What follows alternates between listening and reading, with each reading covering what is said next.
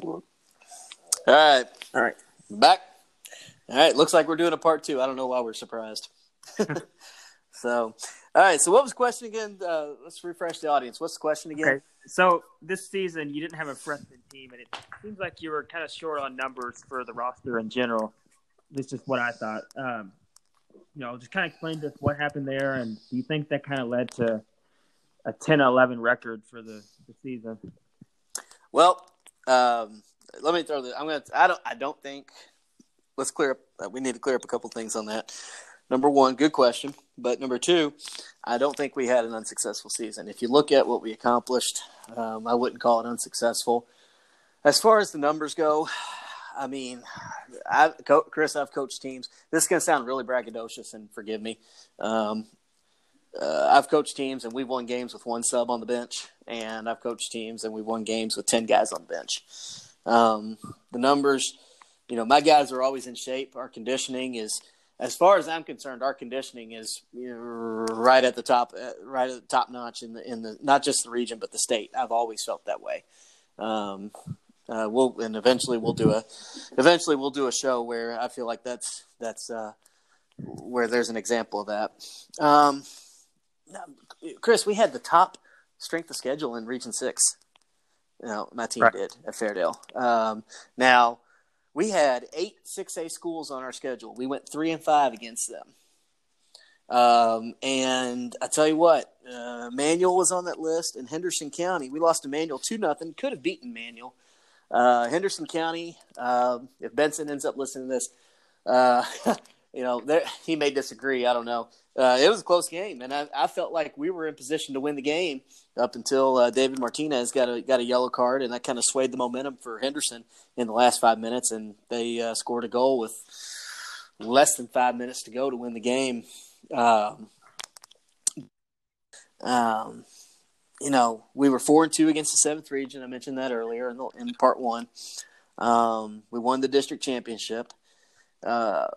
We had another All-State player for the second year in a row, and with Mario Alonso, and Marinus Alagich is going to Spalding to play. Now I do think that we've got, and let me throw this out there. Speaking of college players, Seneca has 4 college signees. And guess who we beat in our first game of the season? Seneca. So I don't think we had an unsuccessful season. As far as the numbers go,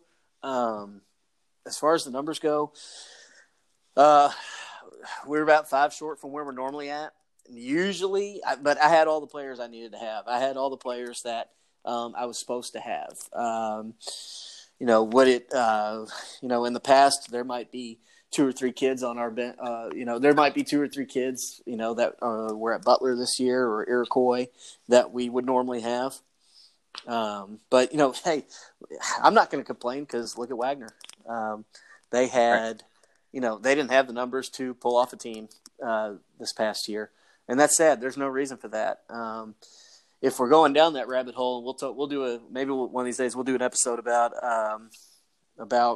should there be roster limits in KHSAA. I can't see any reason why a coach would want more than 40 kids on their team. 6A or 1A. Number one, that's a whole lot of uniforms to get back at the end of the season. Number two, that's 40. That's a whole lot of kids that you got to make sure are staying eligible. That's number 3. That's best case scenario. That's 20 more parents you've got to keep happy. You see what I'm saying? 10 more kids you got to fund. I don't see why a team would want more than 40 kids. I think 40 is a strong number. That's always been my preference. That's always, I think the most we ever had at Fairdale one year was 40. Was this one of our smaller size groups? Yeah. Probably not as small as the team we had in 2014. But we had talent. And you don't want any spare parts. You don't want any dead weight.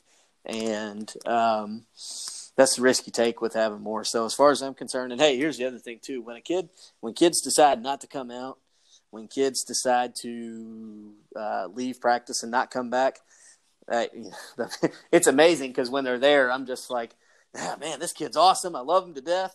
And then as soon as they walk and not come back, like, good, he can take his bad left foot with him, you know?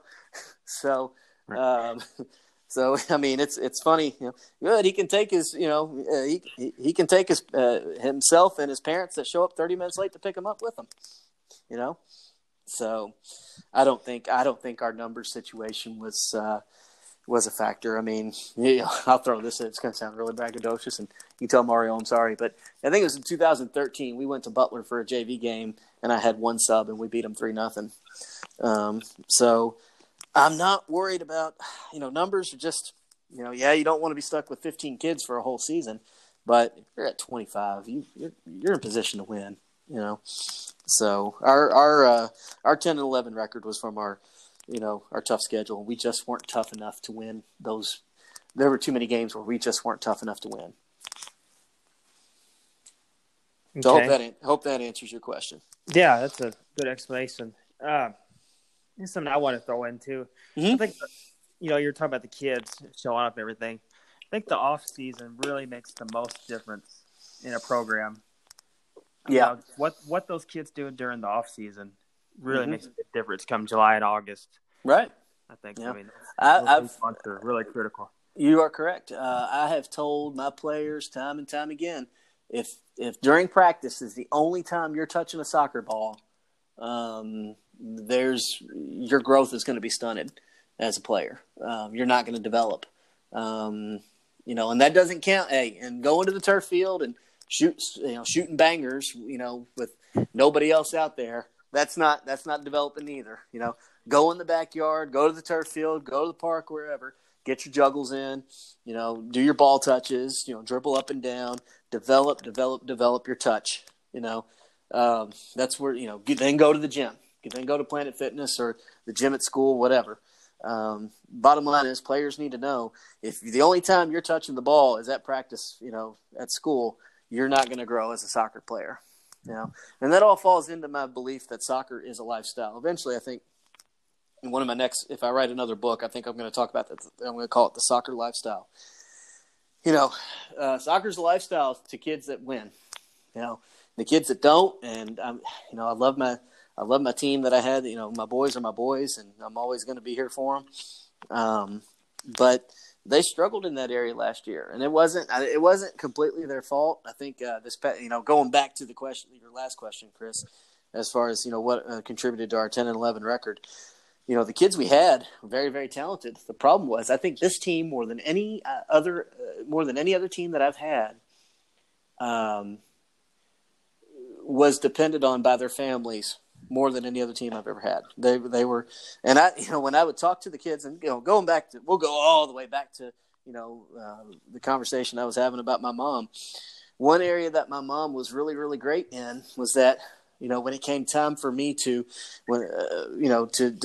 discuss the me missing a practice or a game, she knew not to ask. She knew not to ask because she knew what my response was going to be. Soccer was a lifestyle to me. She knew not to ask. And so when I've told my players in the past, hey guys, you need to explain to your parents how important this is to you. They're like, no, you want to talk to my mom? Like, yeah. And I can.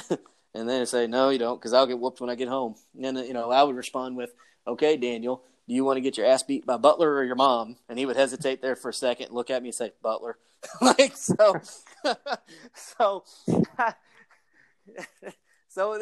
there were a lot of days last fall, I can't even remember the question now, forgive me, but there were a lot of days last fall last summer and fall that I would just shake my head like, oh my God, so yeah, the group that I had last fall, very talented group. I probably had to discipline more than I've ever had to. And that added to our struggles. But I don't think that, I don't think they were in position. We had a goal of going and winning the region. This was the year to do it. We felt like we had the athleticism. We had the score. We felt like we had it figured out. We just had to develop the speed. and that would be there by October. But this group was just not in position. It's not their fault. Like I said, they're dependent on heavily by their families. A lot of our ESL kids are going through a really hard time right now here over the past couple of years.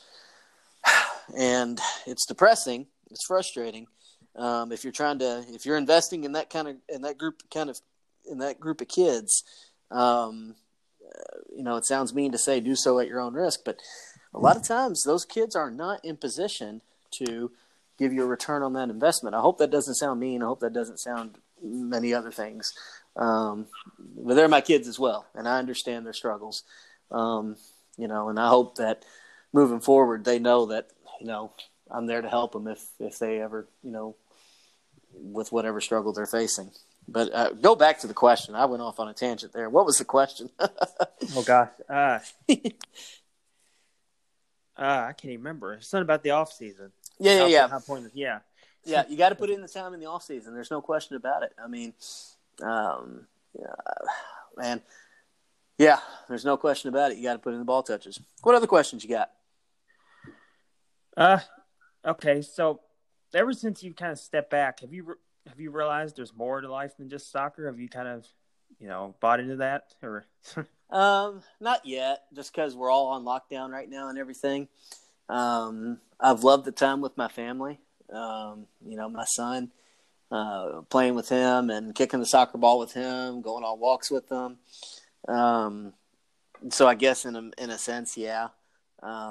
But soccer, I mean, again, I've been spending time too, getting ready for this podcast, preparing the book, or, getting everything taken care of for the book to be published. And just overall, again, it all, to me, wow, it all goes back to that road trip out west last summer when I was like, okay, am I evaluating, when I was evaluating, my investments of time, the question came up and to myself, because we have these conversations with ourselves. That's what teachers do. Am I investing enough into my family? And the answer was no. The answer was no, I'm not. And I think a lot of coaches feel this way. And on that note, us coaches, we especially those of us that are teachers too, I think that we spend so much time putting on that brave face. We're leaders, We spend so much time putting on that brave face. We don't want to show that we're tired. We don't want to show that we're upset or sad. We want to show that, we want to charge. That's our mentality. So bring me Thanos. That's our approach. And we don't want to show those things. So I just wish that as coaches, I wish that there was a way for us to communicate more often and sit down. I mean, I know the rivalries and everything, and there's some coaches, not so much on the soccer level, fortunately, but definitely on the basketball and football level. There are some conference rooms where certain coaches don't need to be in together. And that's unfortunate. But guys, we can't be afraid to open up and say to one another, man, I'm pissed off at, I think that, gosh, I scheduled so heavy last fall. So I guess that could be one of my regrets. And one thing I might do differently, last fall, but I scheduled so heavy last fall. There were 2 nights. I went 2 days in a row without seeing my kid, and I slept at home. But I went 2 days without seeing my kid because I was out the door before he woke up, and I didn't get home until he was already in bed. 2 days in a row. I think it was. I went from basically Monday morning through Wednesday afternoon without seeing him, and we were in the same house. So, and on that note, if there are any parents listening to this, before you send that email to the coach about why their kid didn't get playing time last night, before you go and confront that coach about whatever decision was made, you need to think about the investment of time that coach is putting in, and the amount of time they're spending away from their family to give your kid a great experience. So, yeah, I mean, if anything, my sense of humor has come back tenfold. It's amazing what part of you, when you set aside that part of your personality, the coaching part of you, when you set that to the side, it's amazing what other part of your personality comes out. And my sense of humor has come back. I mean, I feel like I'm a whole lot funny now. Everybody's going to roll their eyes at this. I feel like I'm a whole lot funnier than I was, 6 months ago. And the other night, we watched Richard Pryor. It was Richard Pryor stand up that I've seen before, right? But we watched it anyway because we were just like, well, let's kill some time before bed. And we turned that on, and I laughed hysterically, just belly laughing, uncontrollable laughing, crying laughing, and my wife's like, where is this coming from? So yeah, I think there is that deep breath right there should tell you everything. Yeah, there's more to life than soccer. I mean, it's very much a lifestyle for me. It's borderline religion. But this new direction that I'm taking things, I think that's going to allow me I'm in more control of it so that I can invest more into my family and, be the dad and the husband that my family deserves. Yeah, that's great. I mean, I think all coaches just take a step back once and just breathe. Hey, listen, here's the thing. Going back to the mental health conversation in part one, us coaches, and maybe this is another regret that I have. I would go so hard. Every practice, every game was life or death. And, you're not going to – not every practice is going to be an A+, And I know us coaches, we want that. Not every practice is going to be an A+, and not every game is going to be a win. Right. That's just reality. You're going to lose sometimes. You're going to take some L's. And I think that us coaches, we've got to find better ways to unplug. We've got to find better ways to unplug, and maybe that's something I can take on. Maybe that's something I can take on going forward, and telling coaches, hey, go ahead. This is I don't know, maybe do the whole Jeff Foxworthy thing. You might be a redneck if. Hey, you might be burned out if. So you might be burned out if you're crying over the pump not working. So I don't know. See, I told you I was funny again. Man, we got to find more ways to unplug, and we've got to find more ways to be present. It's hard when you're a coach and you're sitting at home, even when you are sitting down with your wife and you're watching something on Netflix, even when you are playing with your kids. It's really hard not to check your phone and see, if your phone starts blowing up. It's really hard not to check it. It's really hard not to take a minute and scroll Twitter just to see what the score was from the games last night. So it's a lifestyle. That's what people have got to understand, and we'll talk about this in another episode. Coaches need to understand when they get into this that it's not a side job. It is not something you're doing, to give back to the community. I mean, it is. But you got to understand, it is a lifestyle. And if you don't embrace it that way, you're going to fail. Right. Okay, so that's really about all I have. If you just want to give us a preview of what's to come next week, what our topic's going to be next week and the weeks after. We're going to we got the 2004 season. That was my first season as a head coach, as a baby, 20 years old. We're going to discuss, tell stories from that season as best I can remember. We'll be discussing game by game. There might be a lot of things I don't remember, but there's plenty that I do. Let's see. I think in week 3 or in episode 3, we're covering PK shootouts. Not only will we be talking about some of the ones we've experienced on the sideline, but we're also going to talk about maybe some of the famous ones throughout history. I'd like to bring up the 1999 World Cup, Women's World Cup against China. Chris, I know you weren't allowed for that. I just saw they're making a movie about it. I saw that today too. I'm excited. Yeah. Episode 4, we're going to cover the 2005 season. That was my first season as a head coach at Warren East High School. Spoiler alert, we didn't win a single game that year. So, and I'm finishing up with over 100 wins. So it was a long, slow climb, but nonetheless, there's still going to be plenty of good memories to talk about from that season. And then Chris on looks like June 10th, episode 5, we're going to throw a graduation party for you on here. We're going to talk about your top 5 WWE superstars. You're going to let it rip. Be ready to go on that. Oh God. So you better have some. You better have some. You better have some stone cold facts on that. So yeah, I'm gonna have to think about that because my list always changes. I never have a consistent list. It seems like. So, yeah, that's part of it. So you'll give me yours. I'll share mine, and we'll go from there. And I think that's a pretty hot start for this podcast. I'm excited. No, by the way, I'm gonna throw this out. I know I'm talking a lot. I've seen that you're a Seinfeld fan, right? Yes, love it. Okay. I grew up watching it. Okay, all right. You mean reruns, right? Yeah. My Okay. parents used to watch that, so I just grew up watching it with them. Okay, great. Well, then we'll have plenty of Seinfeld references on the show, so I'm excited about that. You're like one of maybe like 5 kids I've come across in my whole teaching career that are Seinfeld fans, and I'm just we're hosting a podcast together, so this should be absolutely sponge worthy. Let's see, and then are you an Office fan? I am, but it's not something I'd watch all the time. Okay. It's some of it's funny and some of it's just okay, but If you I'm more into Seinfeld. But if you watch it close enough, like I guess you might have to do a binge watch, but if you watch it close enough, a lot of the Office storylines are recycled from Seinfeld. Really? Yeah.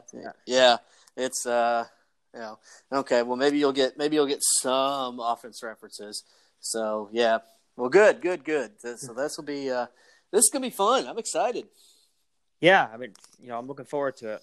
Okay. Especially the PK one here in a few weeks. That should be pretty interesting because share your story about some good and bad experiences with that on the sidelines as a manager. I think you know what. Up until this year, I never had a team lose in a PK shootout.